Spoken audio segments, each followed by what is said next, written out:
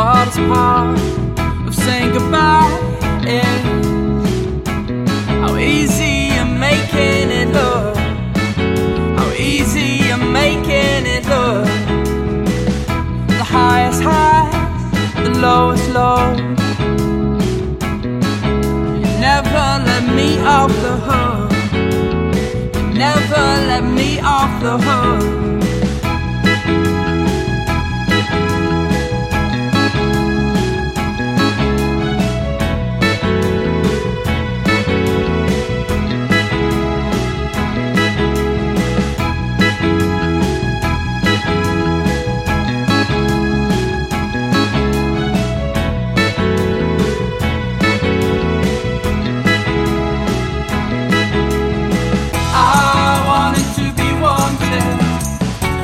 I just wanted to be wanted.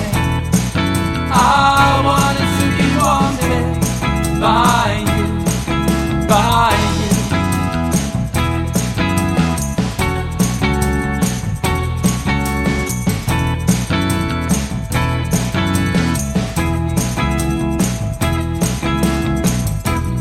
No, I won't deny that it's gone wrong.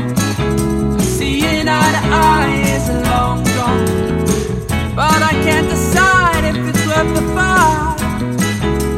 Or do we let it fall away? Do we let it fall away?